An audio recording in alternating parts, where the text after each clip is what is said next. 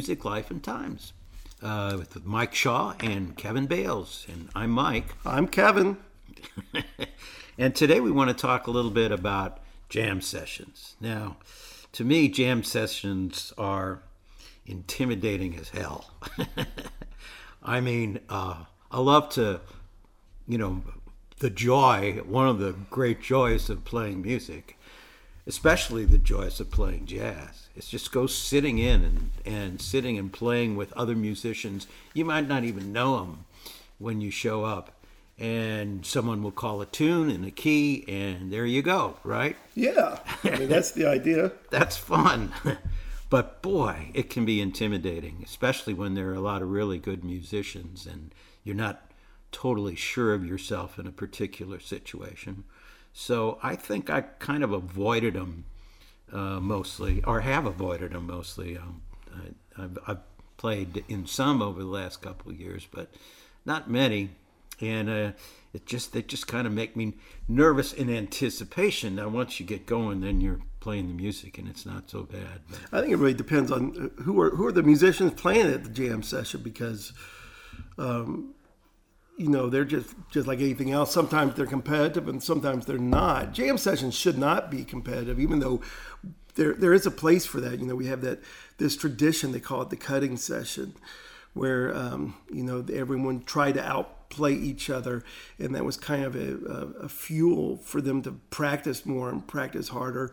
I like the stories about the rent parties in Harlem during the late 20s with all the stride piano players. Fats Waller would get up and play, and they're playing to get rent money, charge a little price at the door, and people would come and watch this show, and like dueling pianos, but one piano. And Fats would play, maybe Duke Ellington would stay with him, would play a little bit. All the guys. I don't know why I'm stammering to say James P. Johnson, but father of it all. But then they always like to tell about when Art Tatum would show up and the game was all over. They would say God is in the house, and because he would just sit there nicely and listen to everything they played, and then he would get up and played everything they did, but faster and better, I guess. There's this 1950s television show with Billie Holiday on. There was actually a bunch of musicians on, but the clip I like is her singing Fine and Mellow, this blues. And all the other musicians are there, a whole bunch of saxophone players and trombone players. So you got Coleman Hawkins, you got Ben Webster, you have Lester Young, you have Jerry Mulligan, etc. And she'll sing a chorus, and then they'll solo. They kind of switch in between the her singing and them taking turns playing solo. And a bunch of them try to show off and play a bunch of notes, because it's not a fast blues. And when Lester gets up, he just plays the most simple, most beautiful thing. And time has shown like he's the winner of that, because he was not being competitive. Mm-hmm. He was just making music. What was the first jam session you went to, Mike? It was a place here in Atlanta called the Red Light Cafe. Oh, really? Yes. And you were the keyboard that night. Let me get this straight. You never went to a jam session until you were an adult? That's true. Wow. Okay. Well, when my time of being a full-time musician, I was a single primarily. You weren't married? You meant a single act? Yes. Yeah, gotcha. And, I guess you would call it a solo artist, but I always hesitate to use the term artist when I talk about myself. You sing like an artist, Mike. Anyway, so my thing was, I worked clubs and I played my guitar and sang. And then I picked up the piano and played piano and sang. And so there wasn't a lot of interaction with a lot of other. In fact, I think that was one of the things that I really regret or missed coming along, was that interaction with other musicians, because you learned so much from other musicians. And all I had to, the only person I had to learn from was me. Mm-hmm. And because I was on the road all the time, it wasn't like I could settle in and take lessons with anybody. Yeah, we didn't have the internet. Yeah. and we didn't have the internet. It was in the 60s, 70s. Well, would you take and a 80s. lesson, be a male, like playing chess? My relationship with jam sessions, they mean a lot to me, because the very first time I really experienced jazz was at a jam session here in Atlanta at the Lark and the Dove. I would have been 17 years old. A girl had just broken my heart, and I didn't know what to do. I just didn't want to be at home, so I went out, and some musician invited me to this thing, and I was mesmerized by it. It was a good time in a certain way, because we're talking about 1985, 86, and jazz was just at the middle of like kind of coming back. So the very best musicians, jazz musicians in town, were playing at this thing, because there just weren't made jazz venues for them. So I show up, and they're these great guys, and I decided I want to sit in, and it is intimidating at first. So I would say, okay, next week I'm going to do it. And I would show up. I'd sit there quiet, not talking to anyone. And I would write down the songs that they played. And then the time's up. I said, okay, I'll do it next week. Mike, it took me 6 months. Give or take. There was a Christmas in the middle there. But the funny thing is about when I sat in the first time, I'm so nervous. I don't want to do anything wrong. And they introduced me. I come up on stage, and they wanted to play. I wanted to play a song I knew, which is "Stella" by Starlight. I had my book with me. I brought it up with me, and my goal was just to not embarrass myself and not to make anyone angry, I thought. So I just played real quiet and stayed out of the way. And so far, everything's going good. And when we get to the piano solo, of course, I see it approaching. My turn to solo. I'm super nervous, and so when it gets to piano solo, I just play really quiet. And the bass player, I'll never forget, Neil Starkey, he heard me get quiet. He said, he thought, he must want to play quiet. So he got quiet. So the drummer got quieter. And I thought, oh my gosh, I'm still too loud. So I got quieter. And they were like, well, we can't get any more quiet. So they both laid out, which I didn't know was possible. And so I stopped playing. I think I did maybe 16 measures. Yeah. And then the guy running the jam session kind of looks around, looks at me, looks at everyone, then gets up the microphone and says, "Let's hear it for Kevin." And I fled the stage. But the bass player, that particular bass player, Neil Starkey, and it's good we're talking about him. I mean, this is just coincidence, but you just wrote that beautiful article about him, calling him the godfather of jazz bass here in Atlanta. He is a legend here. He's been playing here as long as I can remember, and he is so nurturing to other musicians. And he talked to me right after that and encouraged me to come back, and said the funny thing. He says, you could play a longer solo if you want. Another one of our friends here in Atlanta, and great musicians, is a fellow by the name of Joe Gransden. Oh, Joe's amazing. And he runs a jam session better than I have ever seen anyone do it anywhere in the world. He is so good at making everyone included, making them feel safe, and taking care of all the difficult personalities that show up. Yes, and interestingly, you mentioned this article that I did on Neil Starkey, that was for Arts Atlanta. Right. It's artsatl.org. Which is the arts community publication, online publication. Right. They cover everything from the symphony to the ballet to movies to jazz. Fortunately now I get to do some writing on jazz for Arts Atlanta. And I also just recently did a piece on Joe Gransden, and relative to a program that Joe is involved in at Georgia State University, where they're going to do a tribute to Johnny Mercer. I think we know Johnny Mercer was Georgia born. He's from Savannah, and his library of lyrics is at they gave it to Georgia State. And trust me, the people in Savannah are still not happy about it, because that's where he's from. Yeah. But I don't know how it came to be there, but we do this concert once a year or every 2 years. I forget how often. And Joe is the perfect guy for it, Mm-hmm. So here we're promoting him on this. But he also, for the longest time, Atlanta, until the pandemic, ran the longest running and most successful jam session in town. We started at a place called Twain's in Decatur, and then we moved to Venkman's a little later. And I was lucky enough to be the house piano player for that every Tuesday night. And then I was doing every Wednesday night at the Red Light Cafe, Right. pandemic changed a lot. Joe is starting up a new jam session on Mondays at Napoleon's on the kind of the north side of Decatur. Right. That was the one of the subject matters of the interview that I did with him.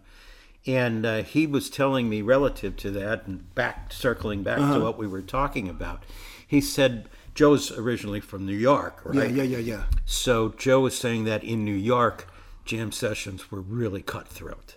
The ones that he attended, it was a battle. And he said, I promised myself that if I was ever headed up a jam session, that it would be welcoming to everybody, and that the last thing that it would be cutthroat. You know, the very best jam session, best music at a jam session, and the very worst music I've ever had jam session was in New York City. It's a great place called Smalls. I love it. Mike Wilner, who runs it, he is quite a patron of the arts and an amazing musician himself. What he's done there with that club is amazing. But he has that jam session often, and all the young musicians will come and sit in, and sometimes the older ones. It's quite a good community center. And jam session as a center of community is important, whether it's competitive or not. The one that I saw that was the worst, I wish I had had a camera, a phone, because it was on the level of comic, because there were 4 horn players and they could not agree on what song they were going to play, and they were arguing. And one of them just started playing his song, and the other one started playing a completely different song in a different key. And then all 4 of them started playing, trying to force this song, and the rhythm section just gives up. And there's 4 guys up there. If they were trying to be avant-garde, it could have been cool, but it was like the worst egos on display, which is not something fun to watch. Yeah. I went to that first jam session. I met, an important musician to me is this guy named Russell Malone, probably one of the very greatest guitarists to ever live. He's from Albany, Georgia, but he was living in Atlanta at the time. And he was very kind to me, too, even though he played great. He wasn't famous yet. He was on the verge of it. But as long as I've known Russell, he goes to jam sessions. He's world famous. When he comes to Atlanta, he'll show up at the Red Light or at Venkman's when he was there. He'd show up and sit in. Sometimes he wouldn't sit in, but he instilled in me that the value of a jam session is this practice area. Not that you go up to practice on people, but you can get up and try anything. No one's paying you to play. You're not being hired by a leader. You get to practice working with different people and having to adapt your playing to fit cooperatively with everyone, the true democracy of this music. But for me, the best thing was my primary tool of dealing with stage fright. The intimidation of it. Because in order to play well, I think almost everyone would say this too, but I certainly don't want to pretend it's my idea, but I play my best when I'm not thinking at all. If I can be up there and just channel, let the music happen, let my playing be a reaction to what's going on around me. And I've used jam sessions to work on that all the time. If I can get up there and play with 4 guys playing different melodies or something, if I can get up there and get to some music there somehow, it's useful. And the really only place to work on that is in an unsafe place like that. It's funny, when I have students who have stage fright, let's say they have their recital coming up, and they are so nervous. So they just think if they practice the song enough, even though they already know it, so they'll stay up the morning and practice the song over and over and over, saying if they were just prepared enough. And what that does is it makes it even harder for them. Like all that practice right before they get up and play. Now, if they mess up, they practice all morning, and now the pressure is twice what it should be. I recommend people to, my students, go to a jam session, just sit in once, and don't worry about what happens. From another perspective too, it's interesting that those jam sessions that you talked about at Venkman's and at the Red Light Cafe, I've been to several of those just to not to even get up and play, just to go attend, and they're packed. People love coming in for jam sessions. So from an audience perspective, it sounds like it's a little internalized thing with the musicians, working with each other and trying to do this and do that and testing themselves on this and that. But the audience the audience just find that very entertaining. I mean, you never know what's going to happen. I played one Thursday night. I'm not doing them as much. I'm getting old.